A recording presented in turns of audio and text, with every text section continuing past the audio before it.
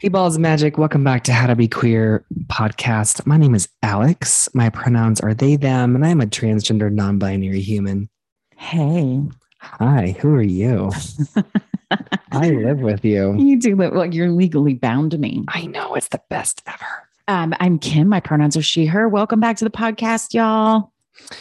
Give a little shout out to our sponsors, Youth Scene. Go check them out at youthseen.org. They are doing some incredible work in the community.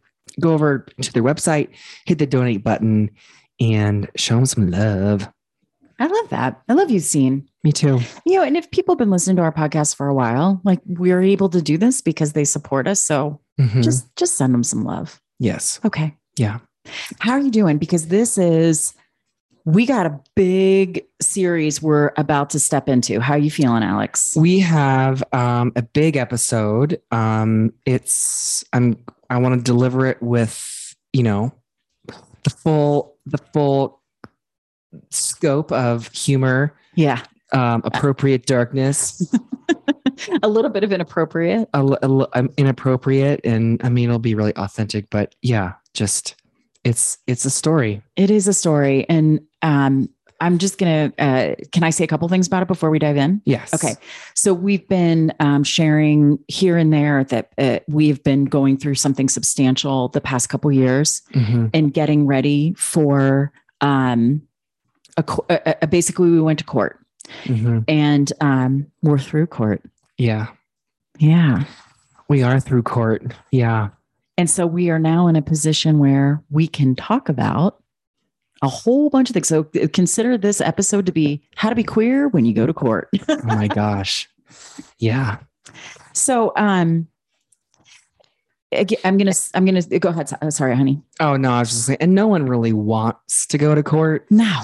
I mean, nobody does. And, we'll yeah, go ahead and say what you're going to say. Well, I think what I was going to say is kind of what you just said, which is court should always be a last resort. Absolutely. Right. It's like surgery. Eat a healthy diet, get lots of sleep, don't drink a lot of alcohol. But this was years in the making. This is something that you have been living through, I want to say for 2 decades. And also really, really intensely since about 2017, 2018. Yeah. And we are going to, and there's a couple reasons why I really wanted us to do this. My first reason, well, you go first. What was one of the reasons you said you wanted to put this all out there? That if there's somebody else going through this, there's got to be someone somewhere who's maybe a couple steps behind or parallel, or who knows, just, we all have a story to tell. And yeah, we do all have a story to tell, and it's important that we tell these stories. Yeah. So yes. And as your wife, through the history of this, you and I, in the story that you're going to tell, you and I meet, you and I become friends. You and I fall in love. You and I get married. Yeah. And we're still here. Yes. Still plugging away together. We've been through, you said this the first time, and we do hard things together really well. I haven't said that to you in a while because I said it to you a lot of times over the course of the years that we've been going through this. And I really wish it didn't have to be true. I know, but I think if life itself as a human, I'm going to go the way my brain goes, is chaotic and messy, we all need people in our lives who can help us navigate hard shit. Yeah. And we've navigated some really hard shit together. Yeah, none of us, it's a choice every day, and none of us should have to go through hard things alone. So my other reason for wanting to put this out is because I love you, and I can't believe what you've been able to do.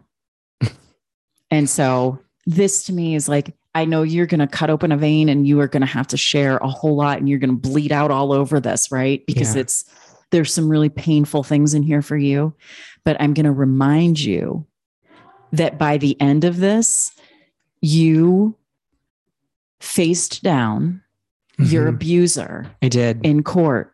I did. And because I want people to understand too, there's a happy ending at the end of this. Very much so. Not only did you fight back against your abuser, he got to cross-examine you. Yeah. Because he represented himself. Trust me, folks, you're going to hear all about this. Yeah. He cross-examined you for over an hour on the stand. Believing that I would totally crumble and become a heap of, bumbling nothingness. I'm like, you have no idea who I am. Exactly. Mm-hmm. And you never did. And you never did. Yep. And so part of this, it's not to rub it in somebody's face, even though I'm getting some enjoyment from it, let's be honest. It is not to rub it in somebody's face, but it is, if you are out there and you are facing something like this, like you are, Alex, you are an inspiration to me because you stared down no matter what your abuser was going to throw at you. Yeah. And you won. Yeah. And you won big. Yeah. Yeah, I did.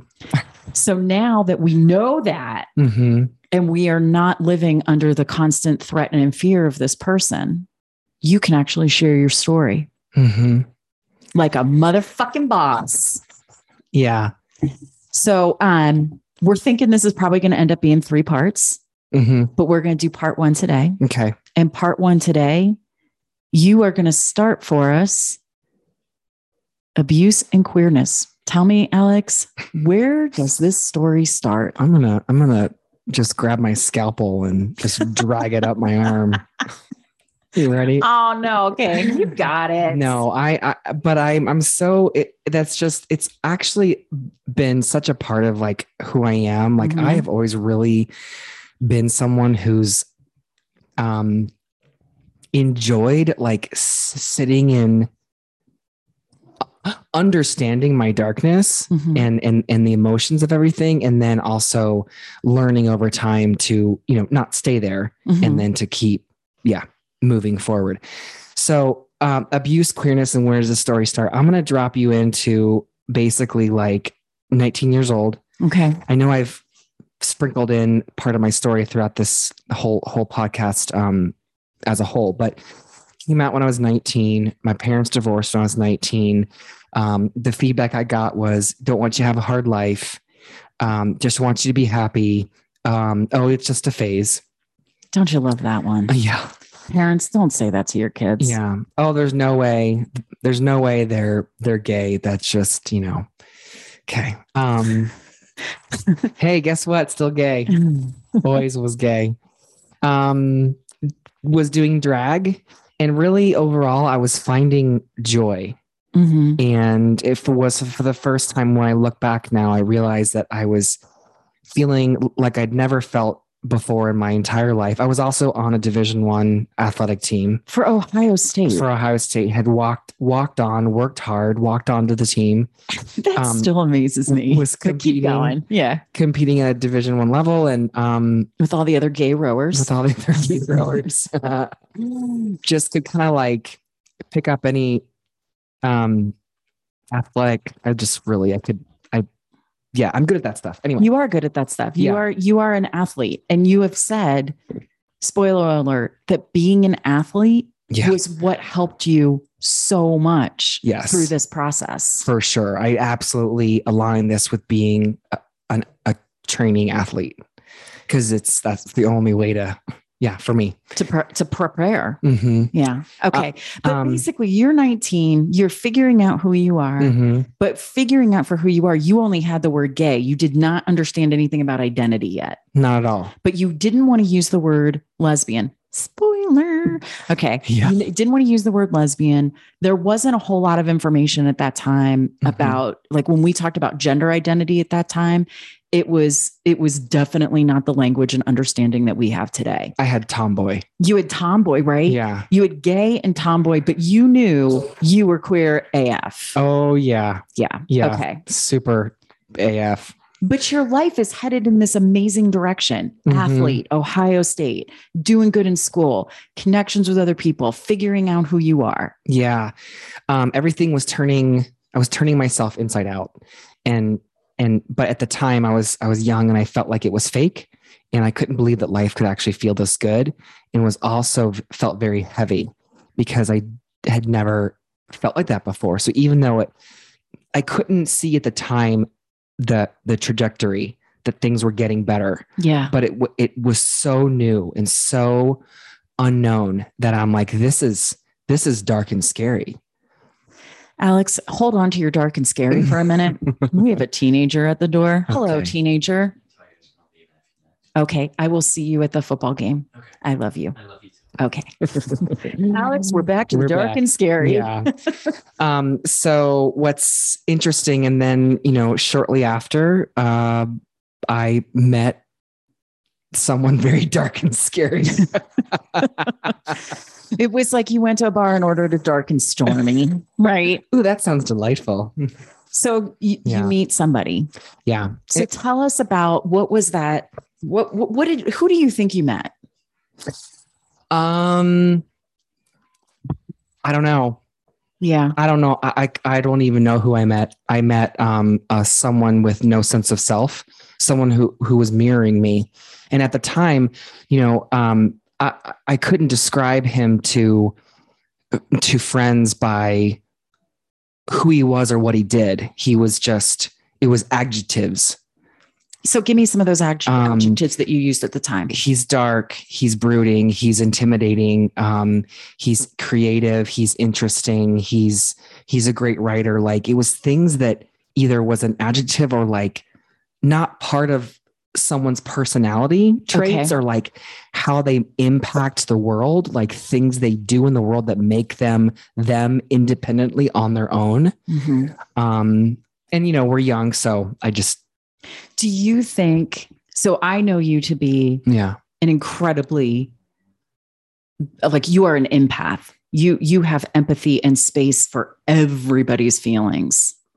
Do you think that was part of the attraction for you? That, like, here was this dark person who was hurt and, emotional and whatever. And did you feel like, well, I'm going to take care of them and help them and fix them and love them back to health? Yeah, I think that's part of the toxic trait of being, quote unquote, like an empath, is that if you are unhealed, you take on other people's stuff and will, and especially if you grew up feeling like you were unseen or unheard or not chosen, or that somewhere in your life, someone missed a massive part of who you were, which was, and it was, I don't blame my parents. They didn't know about queerness and gender identity. And so I grew up with this massive hole in me.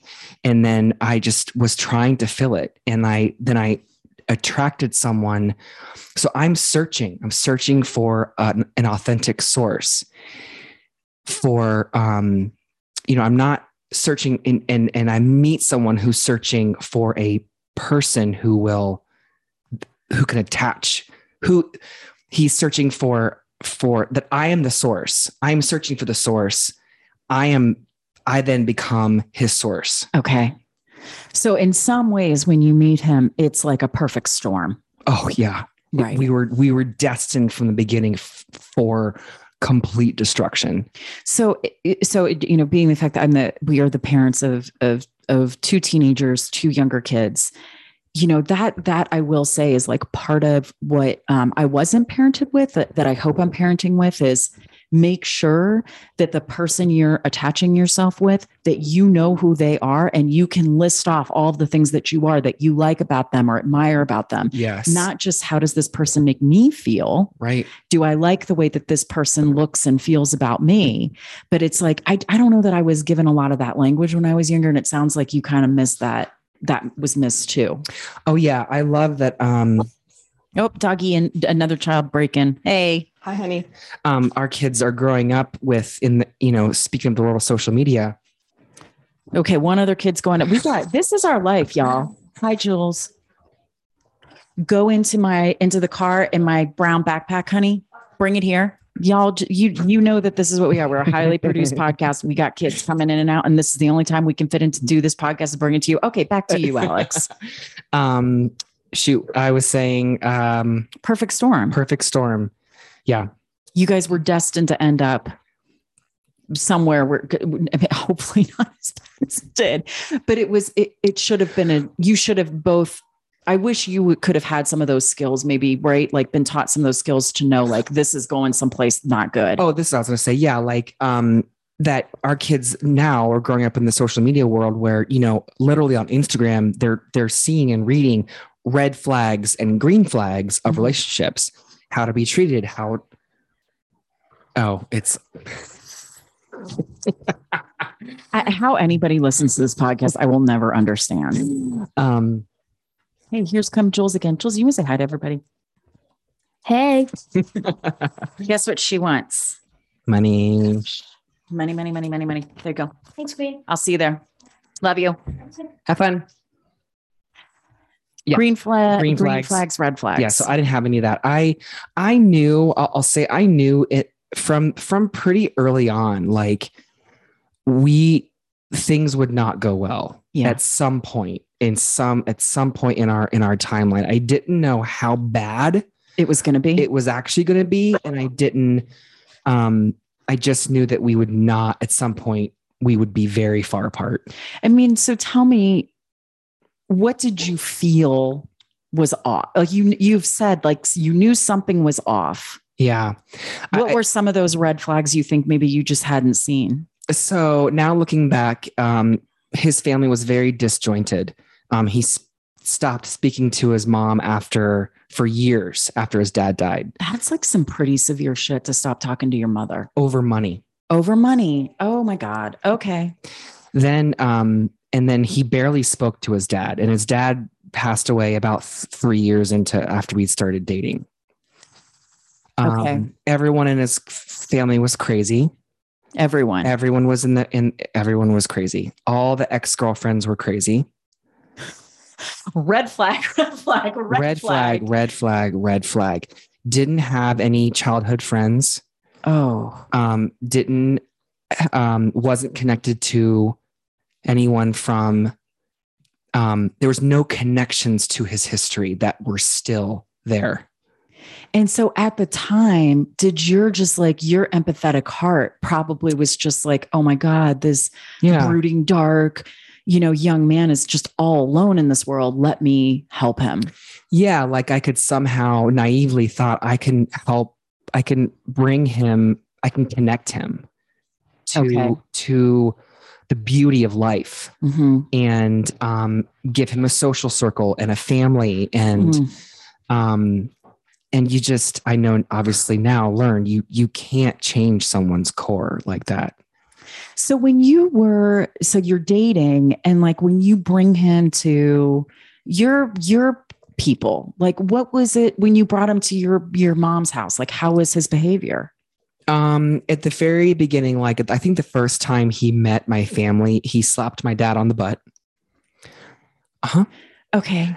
Sat in the stairway. What? I'm sorry. By Hold himself. on. He slapped your dad on the butt. Yeah, he thought it was funny. My dad was not amused. But that is like, there is a whole undercurrent, right? Just under the surface of what the hell does that actually mean? Yeah. Because I get all sorts of feelings of like already establishing like a power dynamic here. Yes. Of trying to basically like, what? Oh. Yeah. Okay. Christmas time. What happened to Christmas time? Where would he go? Christmas time, by the time we'd been dating for a few months, ultimately he was like somehow socially isolate himself, off in the corner reading, sit on the stairs by himself, not really engage, kind of play with games, like kind of like enough on the surface that none of us were like, oh, there's something really, really, really wrong here. But there was enough to be like, okay, maybe he's just introverted. Right. Which, I get it. Like introverted people, like holidays and stuff and social gatherings, it's a lot. Yeah. Okay. So tell me a little bit, like, cause now you guys eventually agree to get married, but from what I remember you telling me, it wasn't like some romantic proposal or What was that like when you decided like, yeah, I'm going to marry this guy? It was almost like, well, I guess this is what we do next. Okay. We've been at that point had been dating for 6 years. I had broken up once. Shortly after we broke up, his dad died. He came back and we reconnected, and it was almost like, okay, well, I guess, and we were going to move back in together. Okay. And I had kind of said, and I didn't have the knowingness of even ask myself, what do I want at all? It was just more like, I can't do this with you unless we're somehow going to commit to something. Okay. And so we moved back in together. And then that Christmas, I think he proposed, and it was more like, hey, P.S., do you want to get married? It was not, so it wasn't a huge romantic, I can't live without you gesture. Oh God, no. Okay. No. So let me ask you, what did you do? Where did your queerness, how did you fit it in this time in your life? Was it just like boxed up and put somewhere? Like, no. So the cool thing about the timeline was that I had been out for a couple years before I met him, and it was the one thing I had a quality sticker on my car, and he had seen it on our first date. And a couple days later, we're on the phone, and he's like telling me about the quality sticker. I'm like, oh, I'm gay. Like I'm out. I'm kind of like figuring things out. I don't know if and the language, of course, at the time was like, bisexual. I'm like, I think I'm bi, and I'm just figuring a lot of things out. And he was like, oh, cool. Like, okay. So I never once I came out, I never put my queerness back away. right. But I also knew, Cause you're a badass. Yeah. Keep going. and then he would tell me, with my presentation was always the same too, more on the athletic, baggy pants, tank tops. Like that's just the 90s. So fucking hard. Oh my God. Having a moment over here, people. Sorry. Do you need a towel? Just kidding. Not kidding. Yeah, not kidding. I love you so much. Oh my God. I'm just going to hold on to the mental picture in my head for one more minute. Okay, keep going. We are married, folks. It's okay that I sexually harass Alex. It's fine. Yeah. So what I learned that, every vulnerable thing I shared, he just basically mirrored back and said, cool. I'm cool with every vulnerability but what he was doing was stockpiling them. So tell me more, like when you say every vulnerability that you would share with him, what are some of the vulnerabilities you shared that he would end up stockpiling? Well, I think, queerness, I would talk a lot about, I was trying to figure out my gender and how I dressed. And I was like, I know I'm not like a typical girl. I know that I'm not like, I'm a little bit of a boy and a little bit of a girl, and I don't really get it. Mm-hmm. And I hate dresses. I hate like, I told him, like you tell him like the little stories that you from growing up that are just vulnerable, honest and vulnerable. Yeah. And he just did a really, really good job of being like, making me feel like he understood. And so then I'm saying that I'm separating because in emotional abuse, they stockpile that information and they bring it out and to use it against you. And so eventually over time, we'd been dating for a couple months or a few months or whatever. And he had hired like a call girl or someone to, a sex worker? A sex worker. Yeah. Sorry, that was the wrong language. If that was the wrong language. So, to come over and she arrived at the door and I'm like, I can't do this. And it started to raise some, I was like, I want to be with a woman, but I don't want to do it like this. This is gross. Yeah. And so he was beginning, that was the glimpse into, I'm going to exploit your queerness and your gayness and make it for my benefit. So if I'm understanding you correctly, you come home one day and he is hired without telling you Well, and I mean, no, we had talked about it, but he was very like, we should do this. We should do this. Don't you like? Don't you want to have sex with a girl? Like, don't you want to do this? And he was. I'm sorry, we're getting into like, and maybe you just want to give me the sign to be like, Kim, shut the fuck up. Oh no, I'll talk about all of it. It's but okay. Basically, like, he didn't want you to have sex with a girl. He wanted you to have a sex with a girl with him participating. Yeah, but he phrased it like, I'm doing this for you. When now it was like, oh no, he wasn't doing it for me at all. Yeah. He wanted to watch or something like that. Or participate in some way. And be like, I'm the one that turned the gay girl back to that. He literally talked about that too. That he had transformed you from being a gay person to a straight person. That he turned me back straight. Ew. Yeah.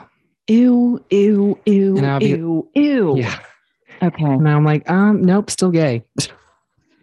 I married you, but nope, still gay. Okay. So, oh my God, Alex, I'm sorry. I just got to take a breath. Okay. So tell me, so aside from, I don't even know how to ask this next question, but just give our listeners a little bit of like, because you were in this marriage for like 10 years, right? You had known him for a period of time. Before you guys get married, you're starting to see how he's like manipulating your queerness for his benefit. You can start to tell that he's stockpiling things that you tell him. And I'm assuming, does it like come out in fights? Like, how does his stockpiling of information come out? Well, like, if I was talking to someone or, cause we'd agreed, or on the surface it said, we're going to kind of maybe have like an open marriage. Okay. And,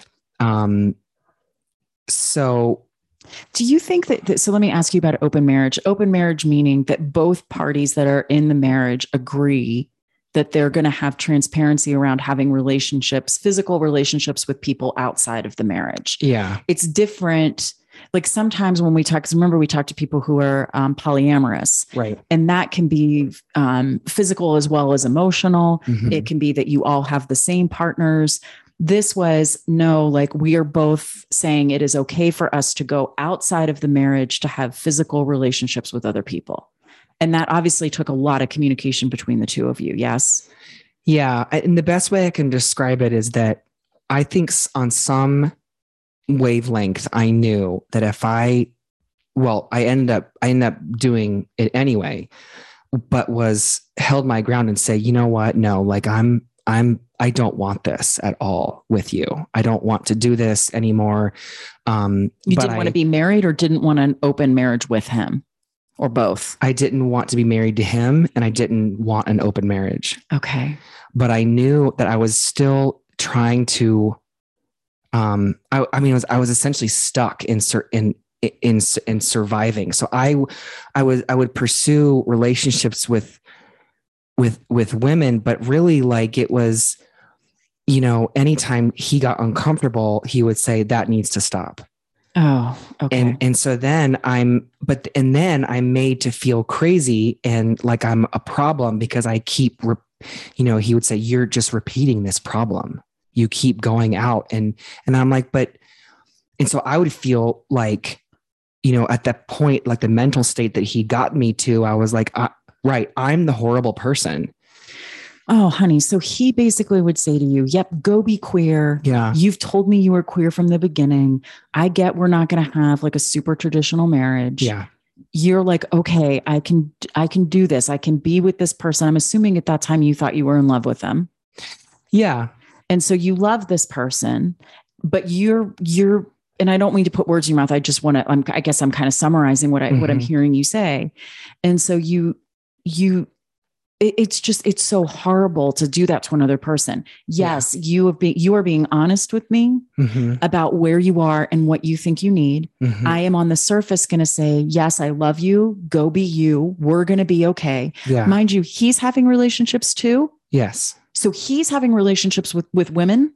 Yes. So he's having relationships with other women. When you go and have relationships with other women, he stops them and says, no, you can't do that. And you're the problem. Yes. This was a giant red flag to you, I'm hoping. because he was having relationships with women. Yes. So it was only okay. So, oh, okay. Keep going. It gets, and I wish maybe we have it gets very, we could go into like trauma bond, Okay. but this essentially, that's what it was, is that I am stuck in the cycle. And he is feeding,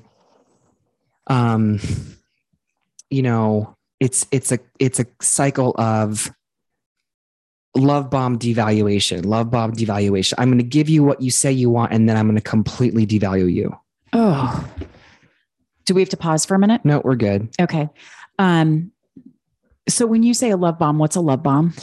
Like, I think sometimes people think of love bombs as these over the top, romantic gestures. And it wasn't like that. It is, sometimes they're just like, oh, yes, I understand. Yes, I hear you. It's like you feel some kind of, you get like a dopamine hit of like, oh, I'm seen and heard, and I'm chosen by this person. Okay. And because up to a certain point, I didn't feel chosen. And so I end up choosing someone who's, like, I can't even finish that sentence right now. That's okay. Yeah. But basically, like, hey, I'm choosing you, but then I'm going to tell you how horrible you are. Yes. And making me believe that is normal. Oh, no, that's not normal. I know. That's not normal. I know. I mean, I know. I want to say, like, what's normal? Let me name this a better way. Healthy. That feels abusive to me. Yes, absolutely. But I believed it was how relationships were. That, he's like, well, you're crazy and I'm crazy, and we can just be crazy together.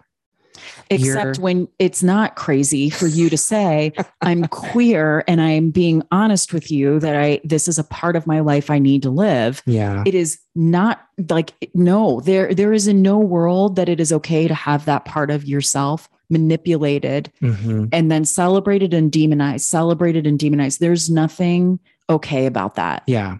And I think I started to connect it when on TikTok, for instance, I've seen people tell their stories of, women coming out midlife, and that how they, divorced their husbands, and their husbands are their best friends. Right. Like, well, you're an example of that too. I am an example of that. And kind of like realizing like, oh, it is not,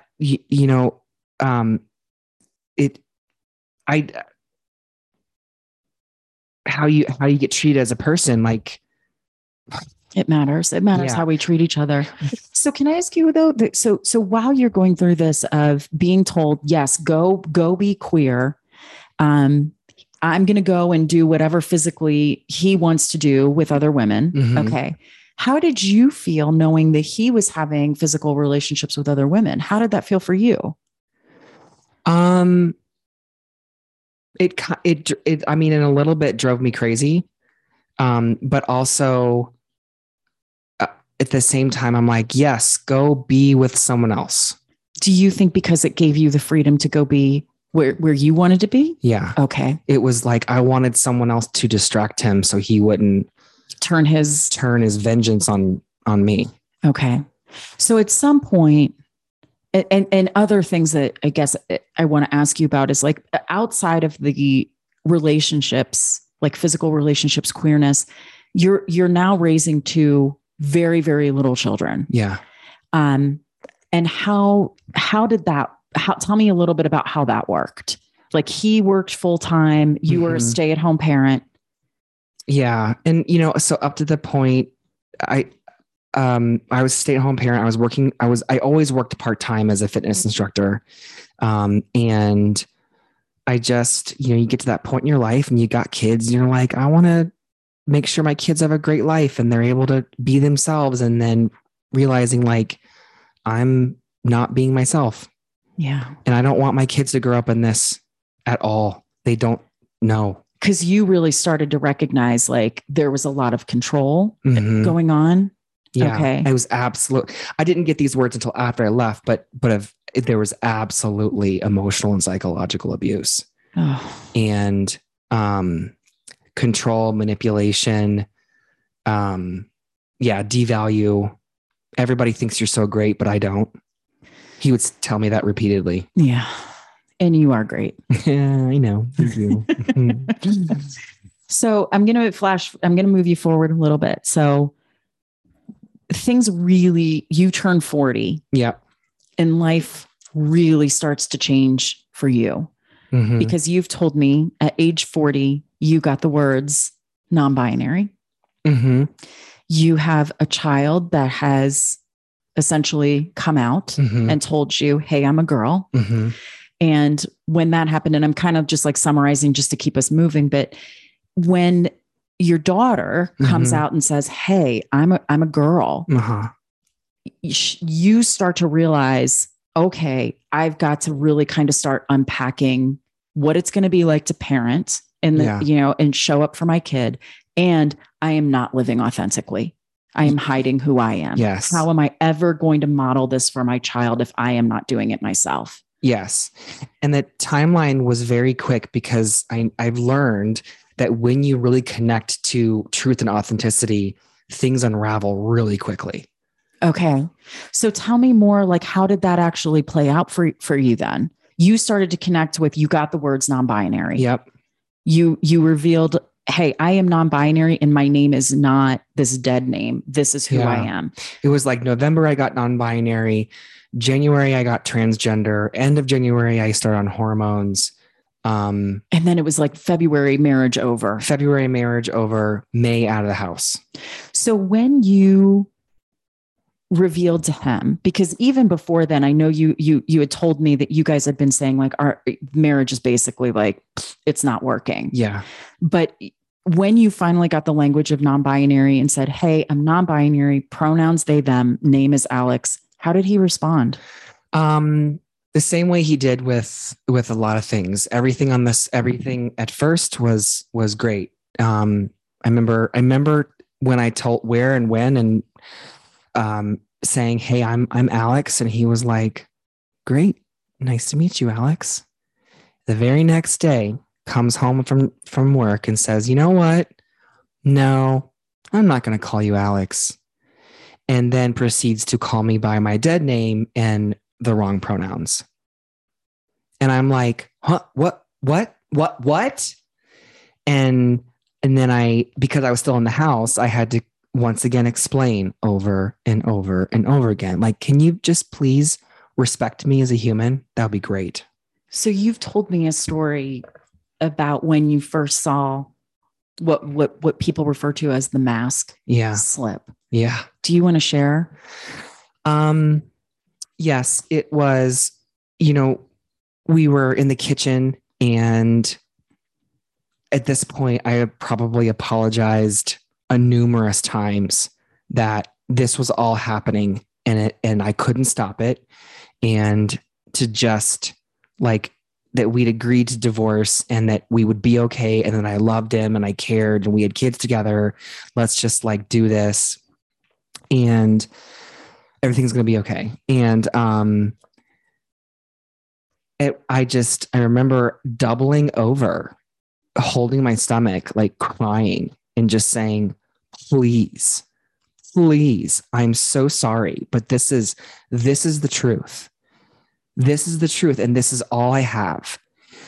And looking up at him, and he was doing his stance of the wide feet, arms crossed, staring down at me, saying nothing. And I just was like, that's terrifying. I'm like, oh, I married the devil. So when we say that, when people use the language, the mask slips, what does that actually mean? So the way I understand it so far is that the mask is shielding all of their pain and anger and resentment. And they have created a false self to cover up this, all of the things that they believe they aren't allowed to show. Okay. So in this case, anger. Yeah. Anger. And it's like, it is evil as fuck. It is, people talk about it being like a mask because it's like decades of compounded rage and anger and resentment that isn't yours at all. It's like generational, passed down from abusive family systems of no one healing. And then I feel like he's now the last line, and he's the most terrifying one. Yeah. So you're on the floor. Yeah, literally on the floor. Literally on the floor, begging this person who you've been really transparent and really honest with. Yeah. You finally have the language to express who you are, name, pronouns. You guys have established, like, we're not going to be married going forward, but we have to figure out how to be somewhat, because you have to co-parent these two children. Yeah. And one child in particular who is going to really need the two of you to be on the same page, because she has come out as transgender herself. Yeah. And so his mask slips. He's standing over you. What do you do? What did you do? Well, I realized that I had spent my life asking for permission to exist. And so I think I realized that there's no locked door. There is no door. No one, even he can't hold me back. Only I hold myself back. Right. So I realized no more. I am not going to let this person. I mean, it wasn't that quickly, but it was like, basically, like, I was like, I'm done with feeling like this and doing this and asking someone else to live. Right. And so shortly after, I did the next best thing I knew, and I started to lock me and my kids in my bedroom, because he was scaring you that he badly. was terrifying us.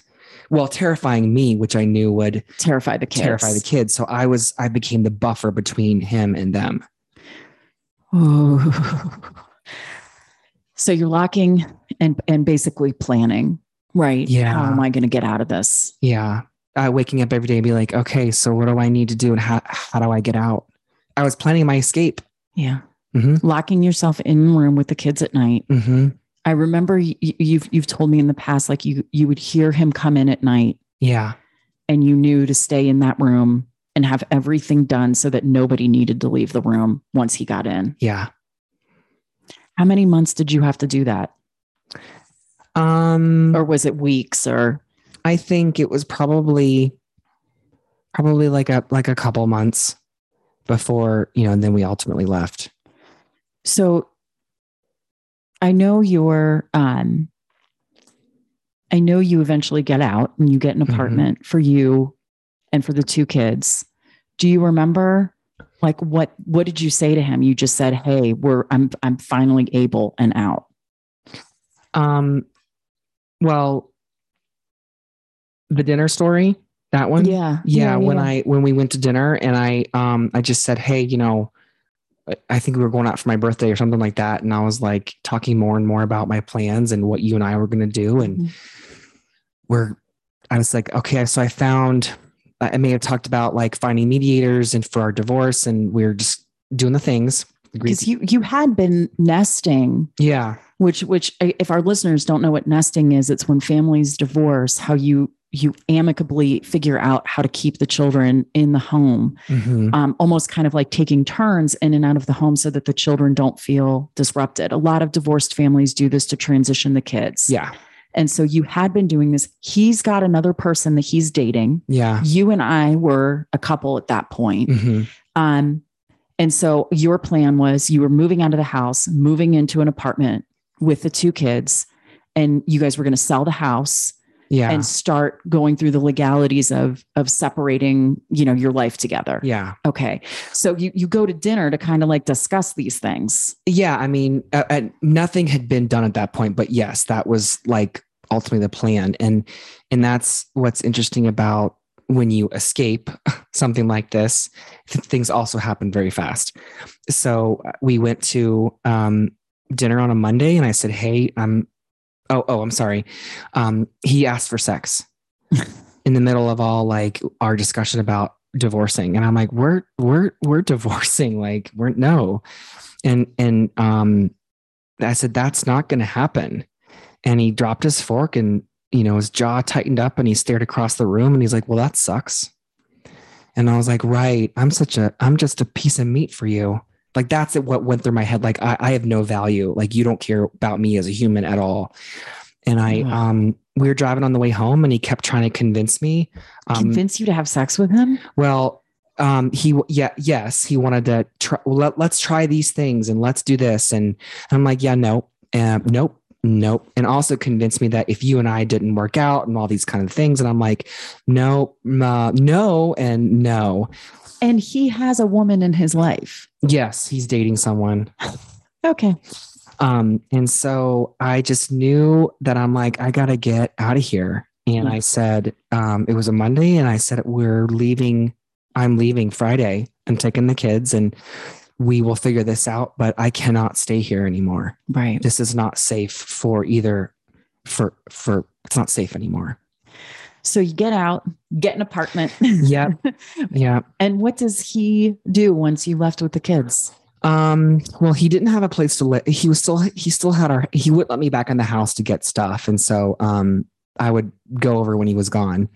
And he barely saw the kids and he would come over when he did want to see them and,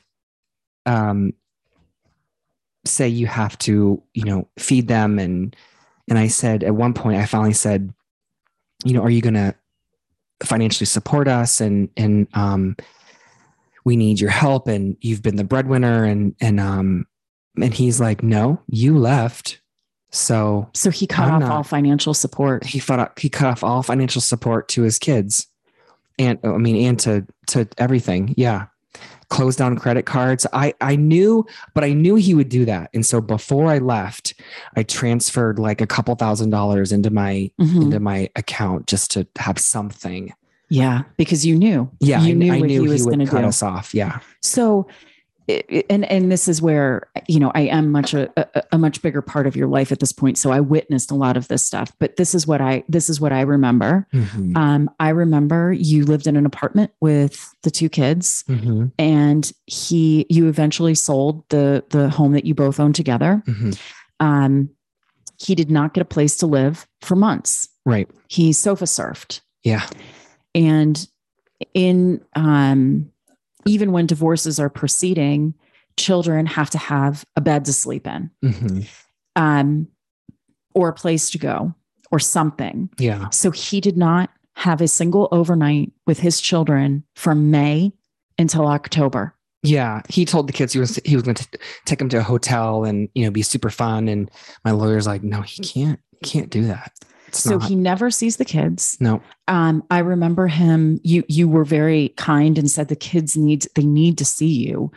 They're very young at this point. They have no understanding of what's gone on. Yeah. And that I remember him coming to the door and telling you, you better pack them with snacks.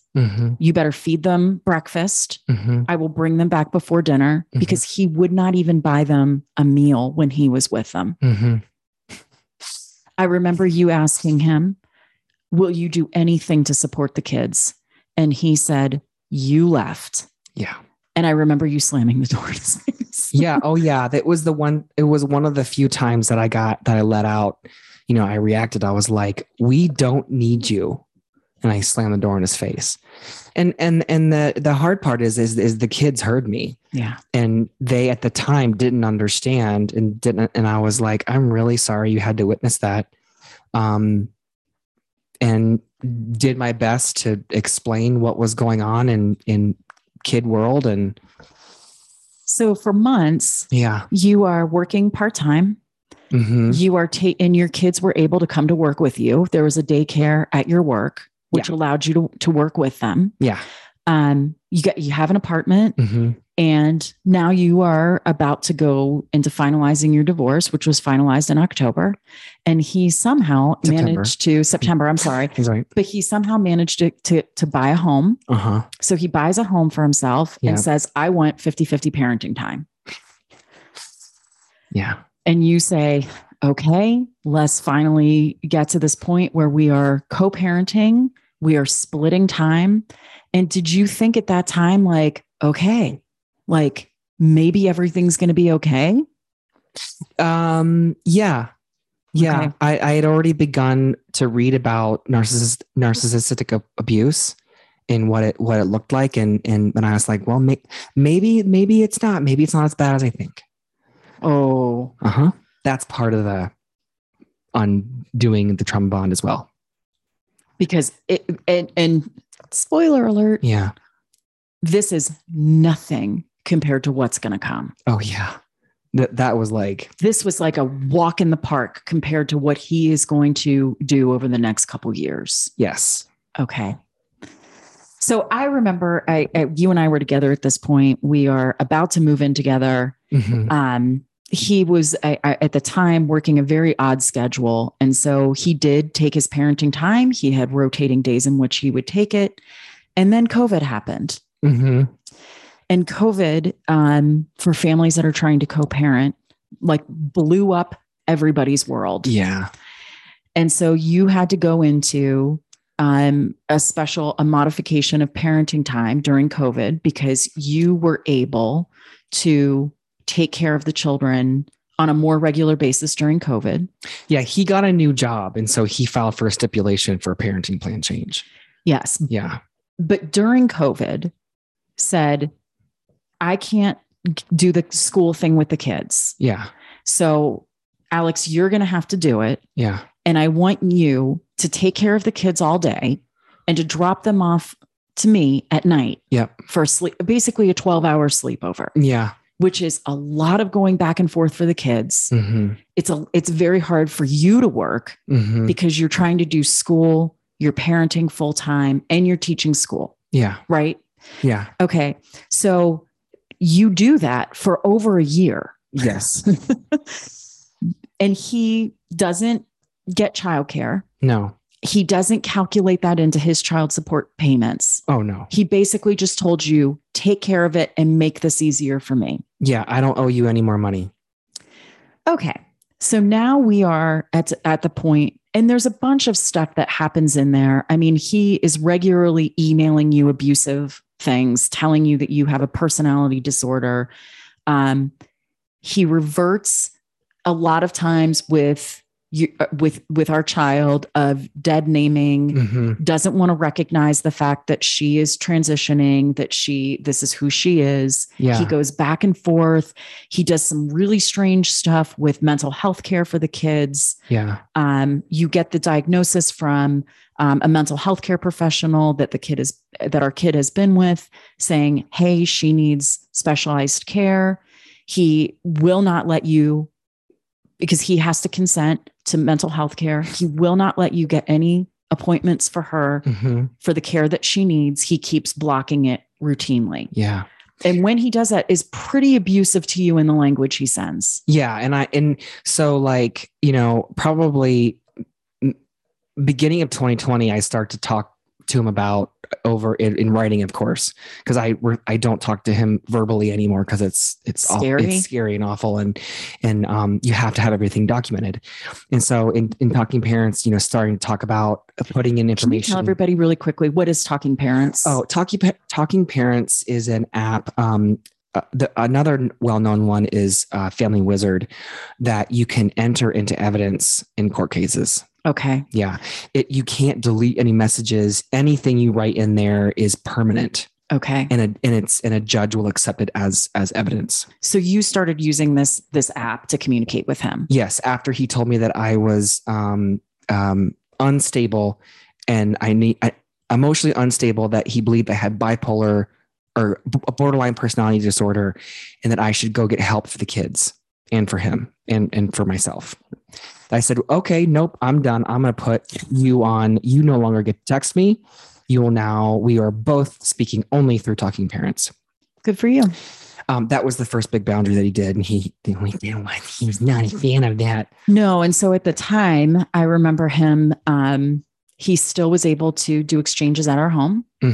And he started showing up pretty angry, pretty intimidating. Yeah. Would bang on our front door. Yeah. And then stand with his arms crossed and just stare at us. It had scared the other, there's two biological children, my biological children, that have no connection to him whatsoever. Yeah. He's scared them to the point that the oldest was going around locking the windows. And I asked, why are you locking the windows? Told me that he felt the need to protect the home when he would come there. Mm-hmm. We had to make some really tough decisions because he also came to our house when he still had access to doing exchanges with the kids. Mm-hmm. There was a meet the teacher. Yeah. And he decided to, when the teacher was at our home to meet him, he started recording us. Yeah. This sent our child into hysterics again. Yeah. Because he is so, I can't describe this. It's hard to describe. Cold, unfeeling, intimidating, arms crossed, staring, like looking like you're almost ready to pounce on someone. Yeah. I mean, how I would describe him. If you're listening and you want to look up covert narcissism, that's the closest I can think of how to describe it. They're a victim. They play the victim. They play vulnerable. They play kind and passive, but they are raging at their core. Yeah. So at that point, we had decided no more access to our home. It's scaring the children. Yeah. And we also found out, that was when we found out how badly he had started to stalk us. Mm-hmm. Okay. Yeah. Whew. So now, yeah. Now so again, like you lay a boundary. Hey, you can't contact me. You can only use talking parents. And he doubles down on, well, let me come to your house and terrify you. Yeah. And I knew, and I used talking parents to my advantage every step of the way that I could. So, I purposely started talking to him about Ari's care years ago. Years ago, like 2 years ago, knowing that someday a judge is going to be looking at this, and sure shit, That was smart of you, mama. So, but I'd educated myself enough about abuse on what I needed to do to protect my kid. So as we're going to wrap this one pretty quick here, because we've got like an end point, yeah. But eventually COVID kind of lifts. The kids are able to start going back to school. Yeah. You are still doing drop-offs for him. Yes. I'm managing all of his parenting time. Uh-huh. And you tell him something very significant happens then in May of that year, May of 21, because you did what? Oh yeah. I got a full-time job. That was the worst thing ever. And we learned that was the worst thing you could have ever done. Yeah. Was get a full-time job, because that meant he was going to have to take responsibility for his parenting time. Yep. So before, we won't go too much farther in this, but essentially, what did he do over that summer? Completely terrorize us. I mean, really. So starts that summer where you told him, hey, I've got a full-time job. Yeah. That means I will not be able to do after school and before school or summer care. Yeah. You are going to have to take responsibility for your parenting time. Yeah. I said, I'm getting a job, and I'm giving you 3.5 or almost 4 months of notice. I'm just not going to take care of your time anymore. And you need to get care. Figure it out, just like the rest of us. So he kept us in legal negotiations. Uh-huh. We keep making drafts. Uh-huh. Is this acceptable? Is this acceptable? Uh-huh. And the answer is, I won't sign anything. And partly I'm going to say, here's my prediction. By signing his name to 50-50 parenting time, or I don't have childcare, so I'm going to have to sign my name to 80-20 parenting time. Mm-hmm. What does that do financially? Oh, it changes the child support. And he refused to sign it. Oh yeah. Cause that's ultimately like what it was always about, was just money. So negotiates, costing us thousands and thousands of dollars in legal fees. Yeah. We get to the point where we are still negotiating, trying to make it work. He, in one fell swoop, says, I will not sign this. What else did he do?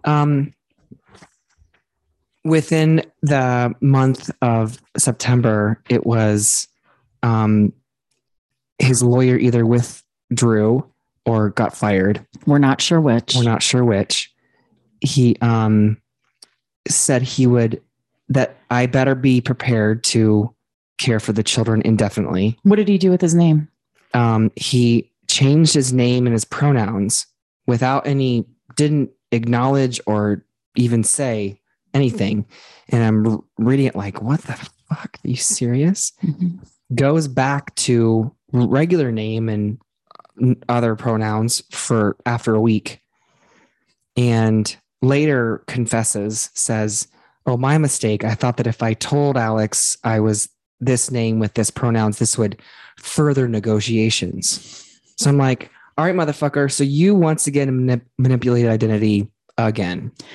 And if that's not the worst thing that he did, what was the worst thing that he did during that time? The rights. Yeah. Said that he would relinquish all of his parental rights. He said, yeah, I will relinquish all of my parenting rights. Alex will have to care for the children indefinitely. Yeah. And he then goes 8 weeks and refuses to see his own children. Yeah.